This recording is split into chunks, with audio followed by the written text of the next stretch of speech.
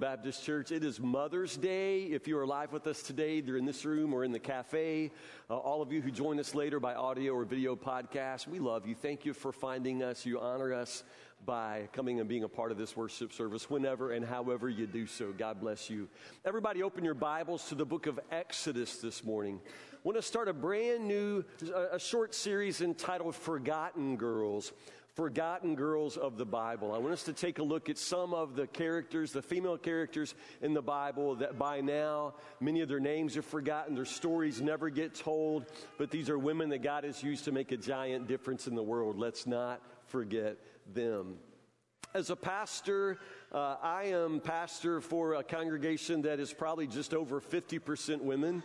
So I recognize my responsibility to speak to pastor, and to acknowledge the needs and contributions of the women in our congregation. I hope I do a passable job of that all the time. But in the next few sermons, I really want to try to focus best we can on what it means to be a daughter of God in the family of God. Let me start off with just sort of my assumption here, and maybe this will help you understand somewhat of where I'm coming from. In the book of Genesis, when God creates the man and the woman, there's some very special words that are used to describe the creation of the woman. And this is what it says. The Lord God said, "It is not good for the man to be alone. I will make a helper who is just right for him." That word is helper. Sometimes the Old King James, we use the word helpmate or helpmeet, that sort of idea. Actually, it's the Hebrew Bible, it's the Hebrew language. And the word that's used there is a Hebrew term that's etzer kenegdo. Say that. Say etzer. Etzer kenegdo. You speak a little bit of Hebrew now, just a little bit. You can't order in a Jewish restaurant, I guess, but you know the word etzer kenegdo. The Lord God made the woman to be an etzer kenegdo. The word there is etzer. It means help. It does mean help. So when we translate that, he made her to be a helper. That's a fair translation, but if you're thinking something like daddy's little helper, here, hold this while I do something important, you're missing the point. The word is a very, very strong word. It means strong help. This word is only used a few times in the entire Old Testament, and in every other instance. In every other instance of the word etzer, that word applies to God.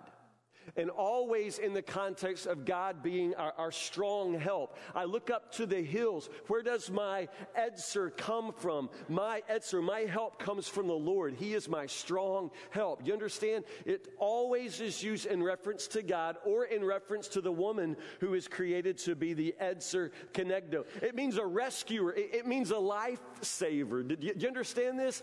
God created the man and woman together, each of them in the image of God, each of them bearing something of God's image and something of God's strength. But God created us together sort of to be partners in an adventure.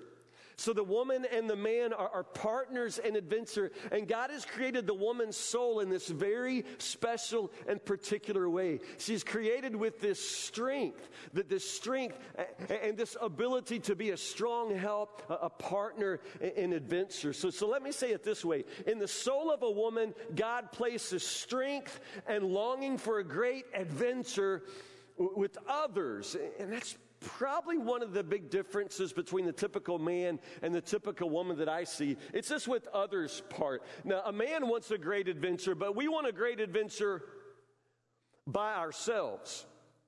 That way, if it doesn't go well, we can come back and improve the story a little bit, and there'll be no witnesses to, it's like, yeah, that fish was this big, we sort of go off by ourselves, a Lone Ranger, Batman, that sort of thing. But women like to go with others. And again, I know I'm making a big generalization here, but it's just my observation that women are strongly relational. They want a great adventure. They want to use the help and beauty God has given them, but they want to do it on an adventure with others. Women just do things in groups. Group of church couples were out at a restaurant, won't name any names, but all of a sudden, one of the women stood up and said, "Who wants to go?" And all the women got up and went off to the restroom. Okay. Can you ever imagine a group of men in our church? I mean, just, like a deacons meeting where Jimmy White stands up and says, "Who wants to go?" And Joe Neal gets up and, boom, boom, boom. Yeah, it's just, Never, ever gonna happen. But that's, women, who wants to go? And all the women went off, to the restroom together. They're gone for 2 days or 3 days. And then they come back and one of the men says, what took so long? And the woman said, there was a line. Well, you took the line with you. You understand? I mean, as men, we could help you with this line thing, but who wants to go? The women want the adventure with others. In the soul of a woman, God places strength and longing for a great adventure with others. Let's think about what it means to be a daughter of God in the family of God. And today, I want us to look at a little girl whose name is Miriam. Exodus chapter 2. Exodus chapter 2. Honestly, I was going to preach much more of her story today, but I got stuck with Miriam in the bulrushes, and I want us to hesitate to move past this very quickly because I want us to really focus today on what it means to be a little girl. I know nothing about that. You can help me. Exodus chapter 2. Let's pay attention to the little girl by the river. This is, of course, usually told as the story of Moses, and it is the story of Moses. If you're not familiar, the children of Israel had been slaves. They were slaves in the land of Egypt. They've been crying out to God for a deliverer, for a rescuer, and God is going to raise up a deliverer. But at this point, that deliverer is just a few months old. His name is Moses. And so Pharaoh, who recognizes the way that the Israelites are multiplying, he worries about some sort of revolution or revolt. So Pharaoh decides to have all of the male children killed. So you know the story. Pharaoh is now killing all of the babies, all of the Israelite babies in the land of Egypt. Moses' mother, whose name was Jochebed, Moses' mother, Jochebed, decides that she cannot bear to see her baby boy die. So she makes a basket, you know the story, and she puts baby Moses in the river. And this is where we pick up. Exodus chapter 2, start in verse 4. Moses' mother, Jochebed, makes the basket, puts her baby boy in the river. And then here in verse 4, the baby's sisters then stood at a distance, watching to see what would happen to him. Verse 5, soon Pharaoh's daughter came down to bathe in the river, and her attendants walked along the riverbank. When the princess saw the basket among the reeds, she sent her maid to get it for her. And when the princess opened it, she saw the baby. The little boy was crying, and she felt sorry for him. This must be one of the Hebrew children, she said. Verse 7, then the baby's sister approached the princess. Should I go and find one of the Hebrew women to nurse the baby for you? She asked. Yes, do, the princess replied. So the girl went and called the baby's mother, her own mother. Take this baby and nurse him for me, the princess told the baby's mother. I will pay you for your help. So the woman took her baby home and nursed him. It's easy to overlook the little girl in this story. In this story, all eyes are on Moses, and honestly, that's part of the point of the story. Even Miriam, even the big sister, even her eyes are on Moses. But today, I want you to see the little girl in the reeds there. I want you to see the little girl. It is amazing to see little girls. Our congregation is blessed right now with quite a crop of little girls. It seems like for a while, every time I went to the hospital, everything was pink. We had a long baby boom of girls, and it's a wonderful thing. Matt and Dawn Betts are doing their part to populate the world with baby girls. It's a beautiful thing. Casey and I only ever had one son. His name, of course, is Wade. He's 21 now, so I don't know anything about girls, but will you help me? Those of you who, how many of you are parents right now to girls? Yeah, all of you. My goodness, it's awesome. Tell me about girls. Tell me about little girls. What happens in girl world? What lives in girl world? What should we know about little girls these days? Somebody help me. Little girls, what do they like? Maureen says dresses. Little girls still like dresses. They like to dress up. Yeah, they still like to dress up. Is pink still a thing? Little girls still like pink. And it's funny how that doesn't seem to change. Little girls still like pink. What else do little girls like these days? Princesses, yeah, and specifically Frozen. Yeah, something about the Disney movie Frozen. Little girls and a whole lot of big girls and a whole lot of big boys actually are obsessed with the whole movie Frozen, Elsa and Anna. Yeah. Actually, I invited some girls over so I could have a reason to watch it. That's a pretty awesome movie. Frozen is something that has really captured the hearts of our girls these days. What else? What about girls? What do girls do? Tell me. Little girls dance? Yeah, the little boys dance too, but little girls dance differently, I'm told. Yeah. Little girls like the microphone to go with it? Yeah. I remember once we were having a children's choir singing, and one of the little girls had a solo, and they put her in front of the microphone, and she said, "Can I take the microphone and walk around like Hannah Montana?" Yeah. We've never had a boy at the church who wanted to walk around like Hannah Montana. Yeah, so maybe having the microphone, and maybe that's a girl thing. What else? Dolls? Yeah, and kind of be mommies. Dolls, carry dolls around. Yeah, girls still do dolls. Yeah. What else? Barbies? Is Barbie still out there? Is she still a thing? Good old Barbie. That little girl's been around a long, long time. Barbies. Girls do each other's hair. This is something boys typically don't do, but girls will do each other's hair. Girls will paint fingernails, paint toenails, lip gloss still seems to be a big thing with girls as far as I can see. Sleepovers still a big thing. Yeah. You know, I used to think that boys ate and little girls didn't eat, but y'all know little girls eat, right?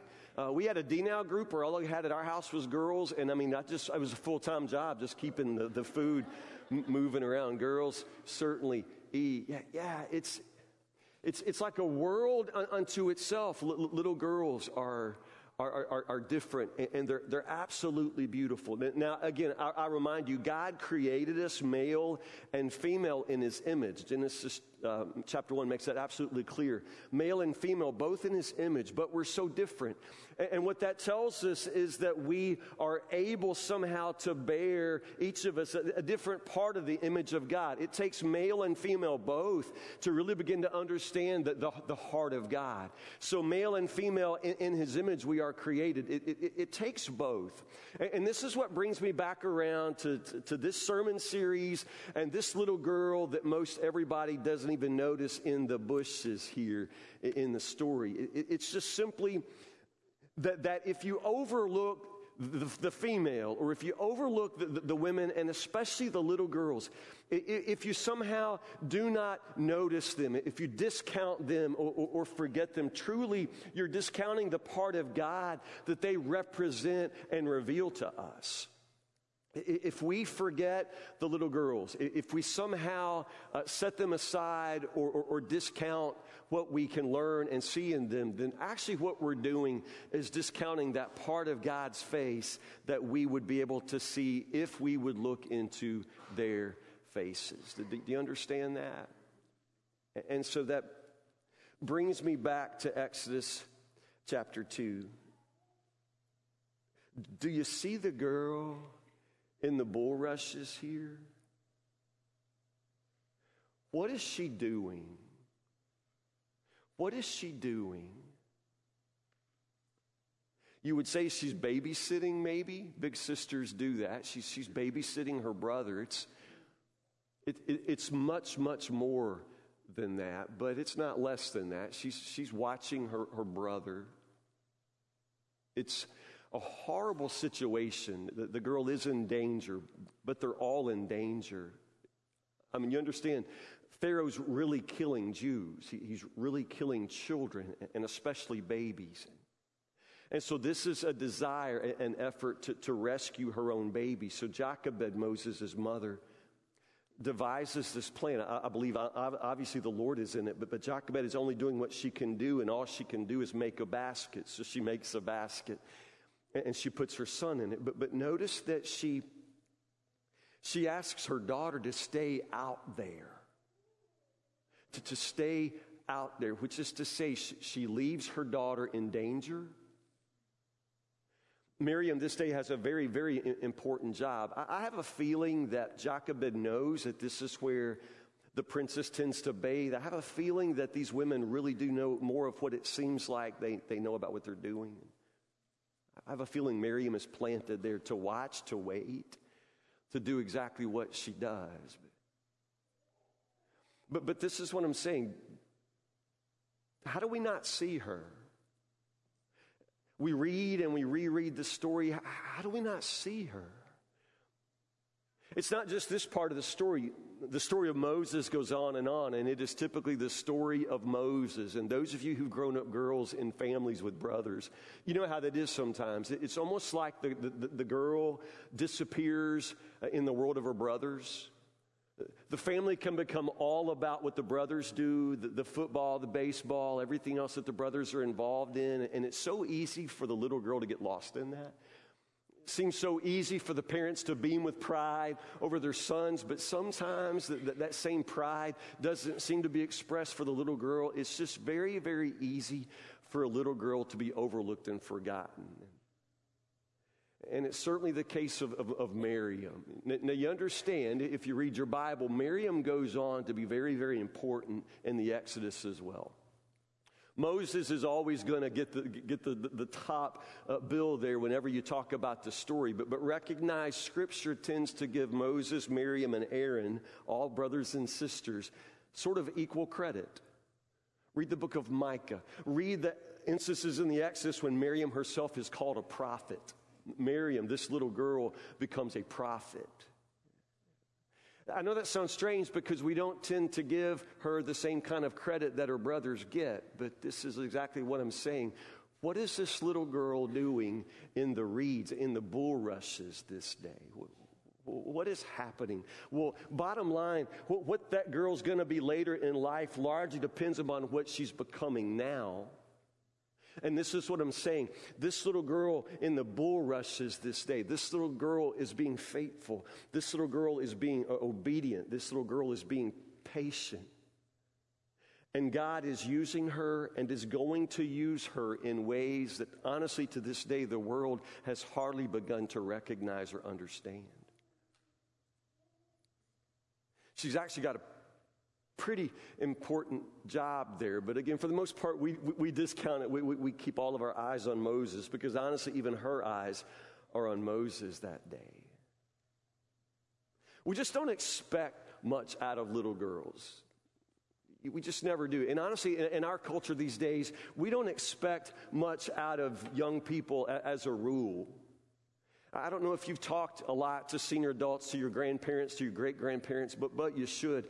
Ask them about when they were younger. Ask your grandmother about what her life was like when she was a teenager, and she'll look blankly at you because teenagers were invented sometime after your grandmother. You understand? My grandmother was never a teenager like that. And I'm not saying, that's not a joke.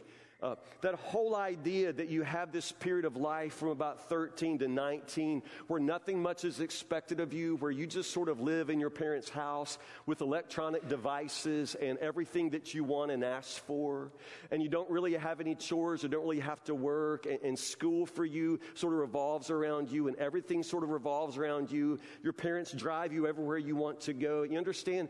That's a new thing. The whole concept of being a teenager, the way young people are teenagers in our day, that's new. My grandmother was married at 13. A teenage bride? No, I'm telling you, she wasn't a teenager. You understand? There were like kids and there were adults, and you became one very, very quickly. People worked. I mean, our grandparents worked, and there was no such thing as sort of, getting up on Saturday morning and laying around all day long in your gown watching, television. That didn't exist in previous generations. There was a lot expected of them. One of the older ladies in our church years ago, her name was Opal Sparks. They say that Opal Sparks, when she was 6 years old, would push the stool up to the stove. And understand the stove had a real fire in it, which Opal had to build herself. She built the fire in the stove at the age of 6, and she would push the stool up, and she would cook for the entire family because, if I remember correctly, her mama had died. And she had brothers and sisters younger than she was. So Opal began to cook at the age of 6. She built the fire. Understand how much was expected? Back in the old days at Woodburn Baptist Church, they didn't have electric lights. They had lanterns that hung in the ceiling. I mean, open flame. And they said that the little girls in the church used to love to climb the ladders and light the lanterns. Can you imagine the little girls, our congregation, swinging from the ceiling like spider monkeys? I mean, we would never let that happen. You wouldn't let little girls take risks like that. But understand, those same little girls, they caught their own horse to ride to church. Again, I know I'm talking like just an old man about how hard it was in the old days, but I'm trying to help you understand that we have very low expectations for young people these days, and especially girls. Especially girls. They are at the launch pad of their entire lives. And everything that they're going to become depends upon what they're becoming now. And that should frighten us because honestly, we don't expect much from them now. Surely little girls are capable of more than just simply watching Frozen for the 100th time. I mean, if they can learn every word of every song and every line of dialogue, if they can do the whole Olaf, what I want to do this summer, I mean, if they can do all of that, don't you think they could learn math or history or maybe even manage to make their beds? You understand? I mean, this past week, one of the big things in girl world is the Kylie Jenner lip challenge. Y'all know about this? You're paying attention to your daughters, right? Kylie Jenner, I mean, God help her. She's in girl world these days. She's known for her pouty lips. I mean, like, pouty lips. And apparently girls want those. I don't know why. I don't understand that. But girls want those. So this rumor went around that the way Kylie Jenner has big lips is that she'll get like a water bottle and she'll squeeze all the air out and then put it up against her mouth and like pull her lips into the water bottle. Like she's trying to tell people that's why her lips are so big, so we won't know that she spent $3 million so that her lips could look like overcooked hot dogs. So little girls believe that you can get her pouty lips by sucking on a glass or a water bottle. So on Instagram and on the internet the last 2 or 3 weeks, you've been seeing girls show up on Instagram with incredibly bruised lips and mouths and faces. There'll be like a perfect purple circle around right here where some moron little girl is like sucking her whole face into a water bottle so she can have pouty lips. I just like to suggest that maybe our little girls are worth more than that. And I'd like to suggest that maybe we should give them a little more to do than sit around and suck on a water bottle so they can have pouty lips. Maybe, if I may be so bold, we can suggest to them that there's something more important in the world than having pouty lips.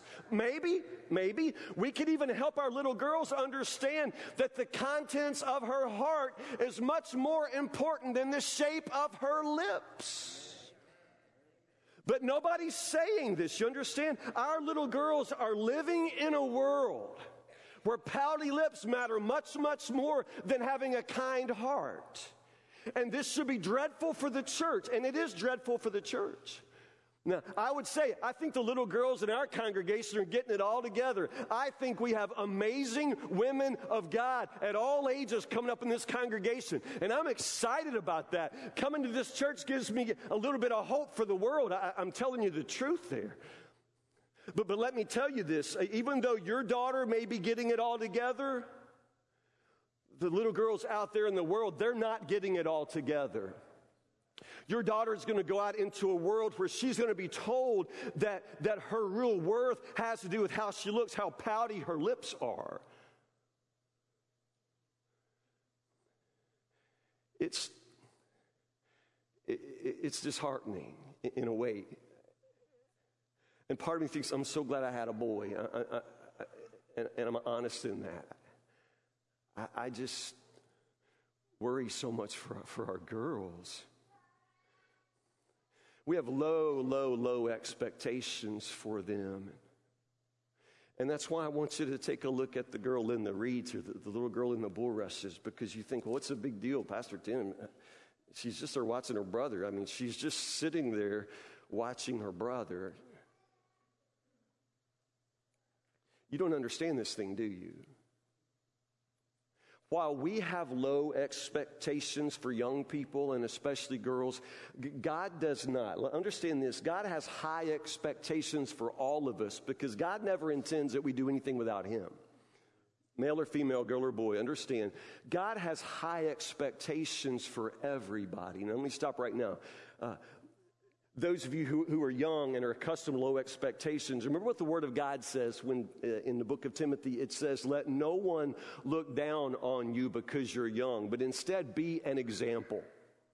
Understand? So Scripture doesn't have this view of young people, girls or boys, as somehow being less expectations. No, Scripture says you don't let anybody put you in that place. You be an example. So God's expectations are actually quite high. And God's expectations for this little girl named Miriam in the bulrushes here, His expectations for her are high. See, you got to really look at this, understand something here. She's not just sitting in the river watching her brother. She is. But do you understand, in this moment right here, she's not just watching her brother. She's watching over the entire Exodus. You understand? What God is going to do to rescue His people, Israel, out of Egypt. It's all right there in that basket. And in this moment, God lets all of that rest. All of that depends upon what this little girl will do. It's in her hands. She's watching over the entire Exodus. In this moment, the burning bush, the 10 commandments, all of salvation history, everything God is going to do to save the world. You understand? In this particular moment, it is all entrusted to the faithfulness, the obedience, the patience, the willingness. Everything depends upon this little girl.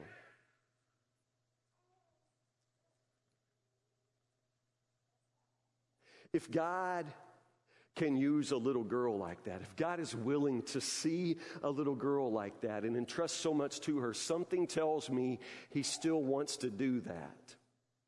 And something tells me He wants to use our daughters like that.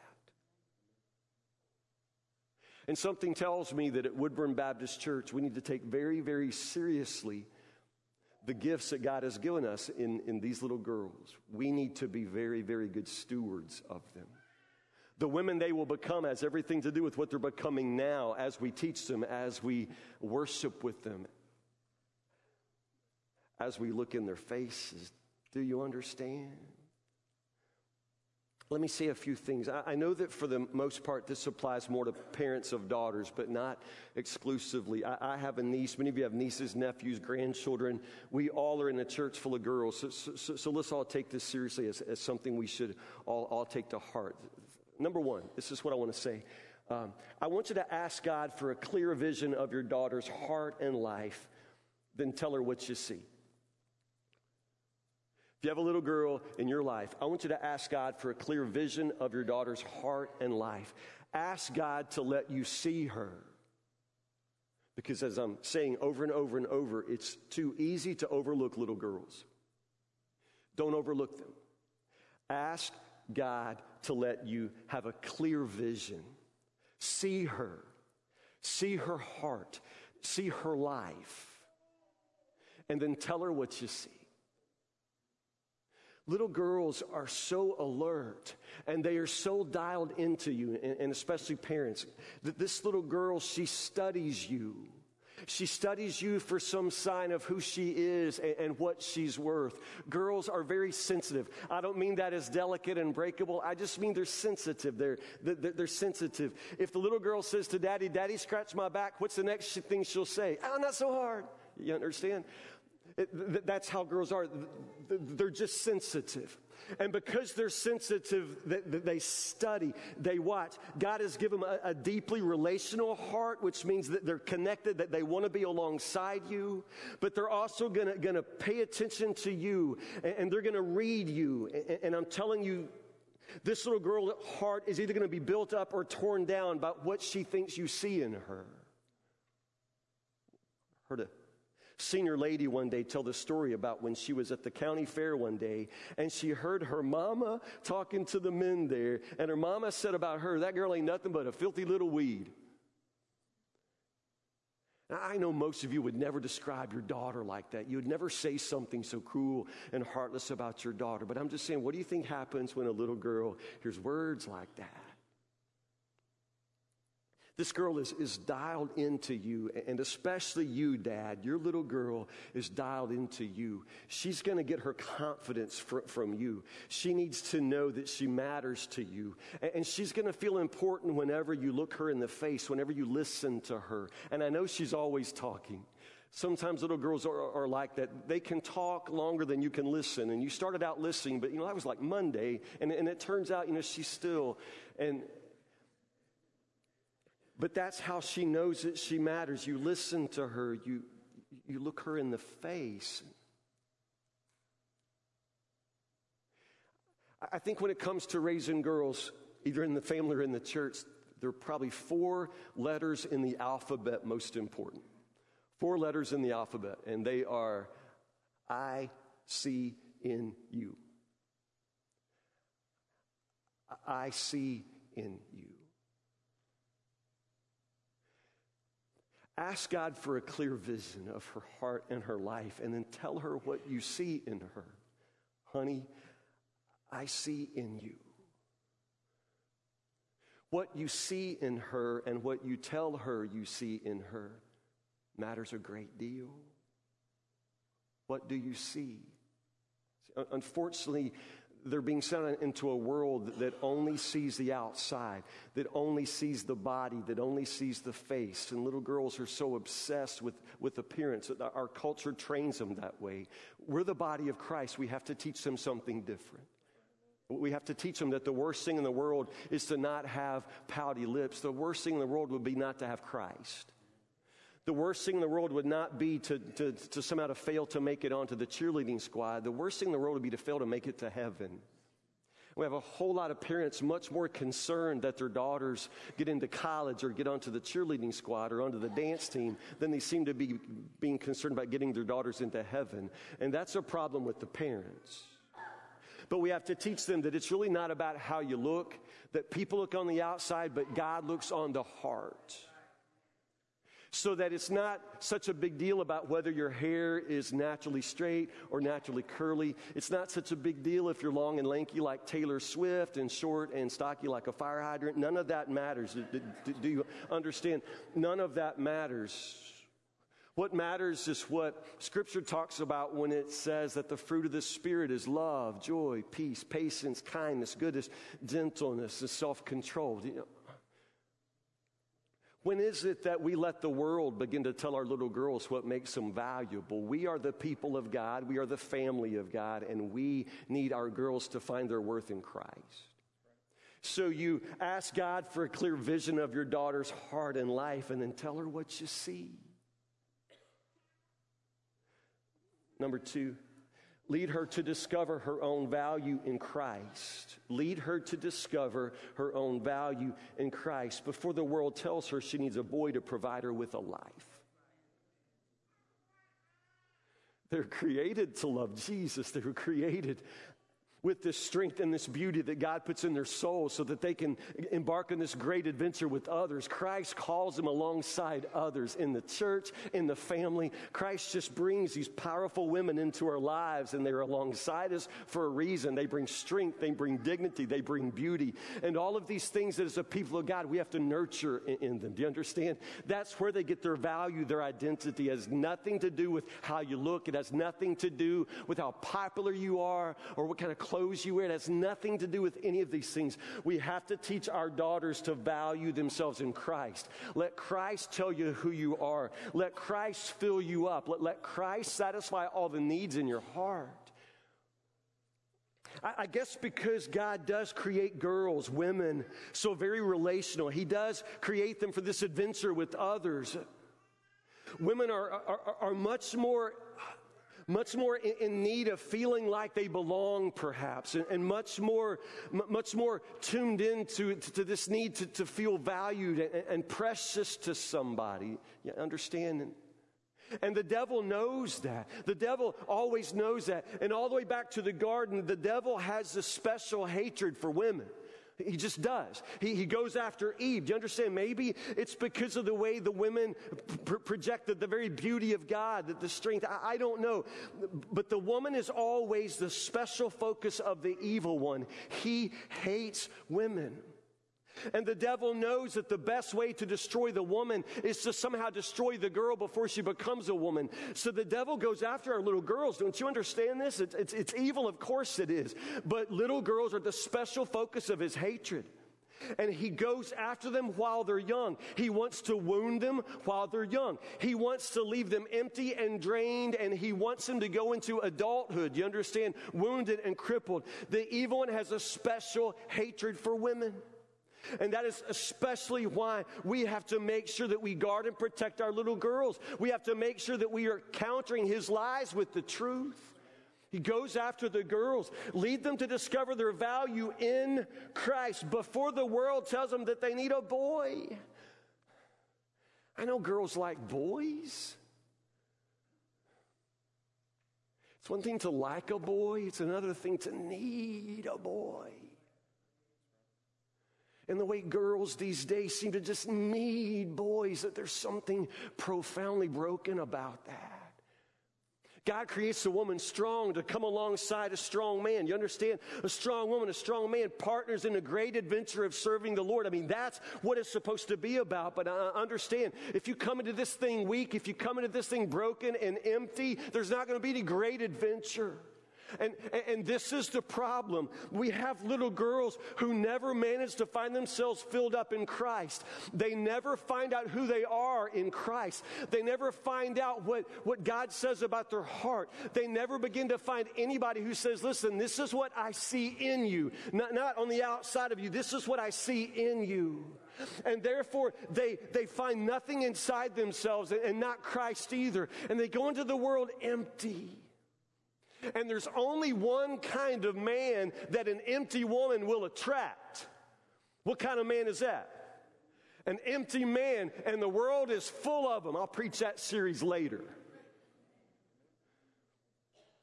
Only one kind of man that an empty woman will attract, and that's an empty man. And if you want to make sure that one day your daughter doesn't come dragging in some empty man, then you better make sure that you don't send out into the world an empty little girl. Let her find herself full in Christ before the world tells her that she needs a boy. She does not need a boy. She needs Christ. And then Christ one day will perhaps bring her alongside a man, and together they can go on a great adventure in the world. But no. You don't go out into the world looking for a boy to fill you up. Because if you're not full in Christ, there is no man, no boy, no nothing that's going to fill you up.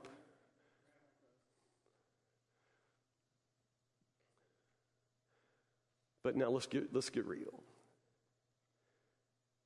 If there's only one kind of man that an empty girl will attract, that's an empty man, then honestly, there's only one kind of kid that an empty parent can raise, and that's an empty kid. Let's just be honest about that. I'm talking to mamas in this house, and some of you never have yet been able to find your value in Christ. Your daughters are like you. Your daughter learned to stand and look at herself in a mirror and hate her face. She learned that from you, Mom. You stand and you just hate your whole body. I mean, she's heard you all your life make your body the most important thing in the house and how much you hate it, and you want to understand. It's very, very difficult to do in others what's never been done in you. And the fact of the matter is, there's so many empty little girls in this world because there are a whole lot of empty mamas and empty daddies raising girls these days with nothing to give them.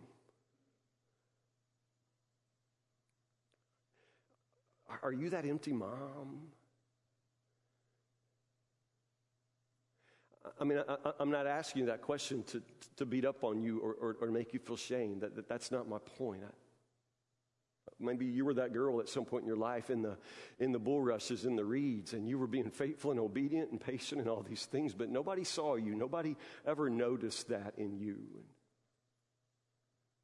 You'd have loved along the way to have somebody come by and see something in you because you couldn't see it in yourself. You've never been able to see it in yourself. You stare in the mirror and you don't see it. And you wish along the way somebody could have seen something and you still can't see it.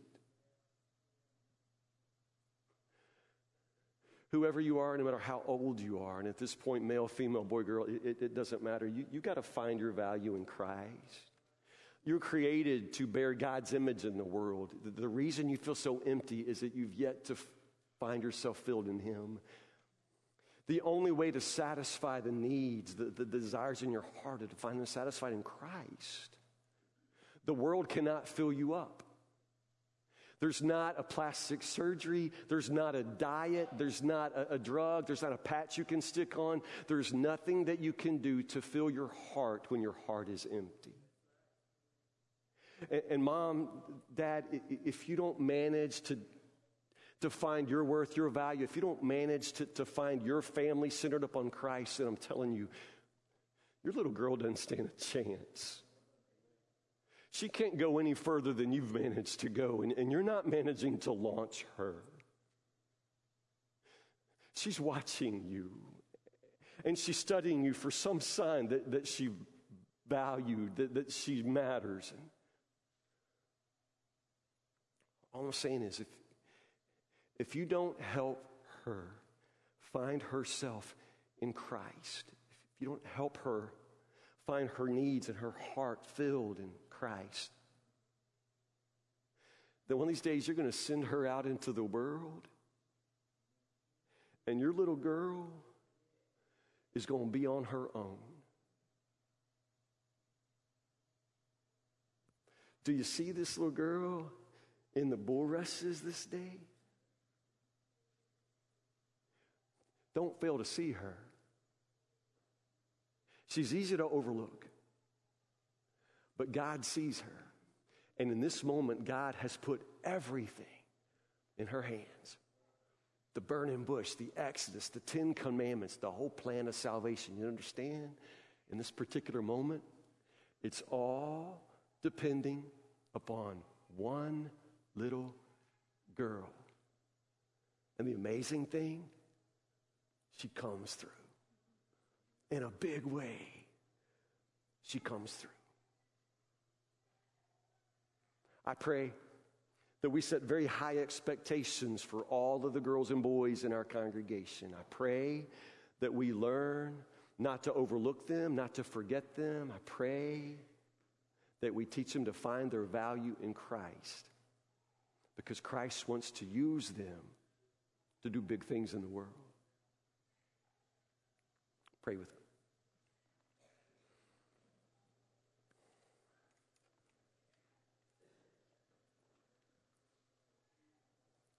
It is a great responsibility to raise little ones.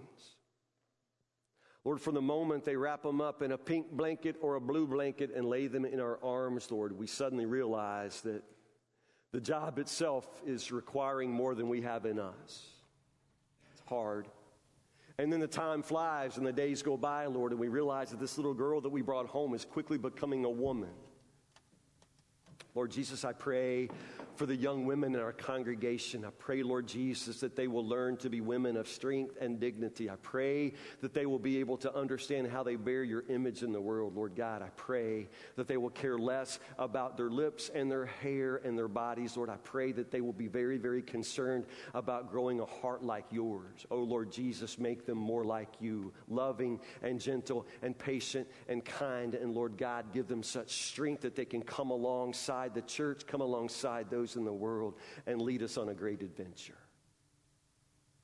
Lord God, I pray that even now the girls in this congregation will have great examples in the women and in the men.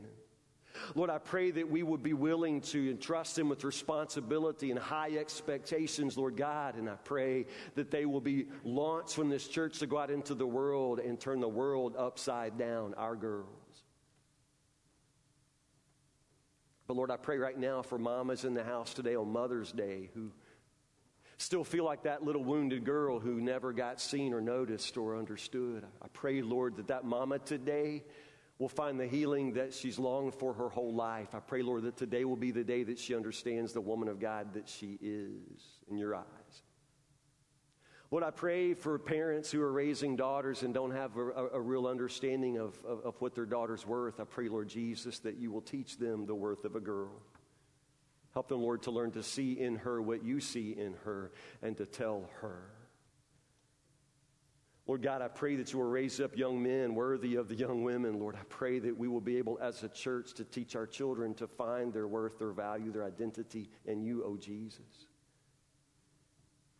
We fear, Lord, that somehow they will get the same emptiness and weakness that's in our hearts. And Lord, we pray, Lord, that we can ourselves be filled, that we may know how to teach our children to walk in fullness.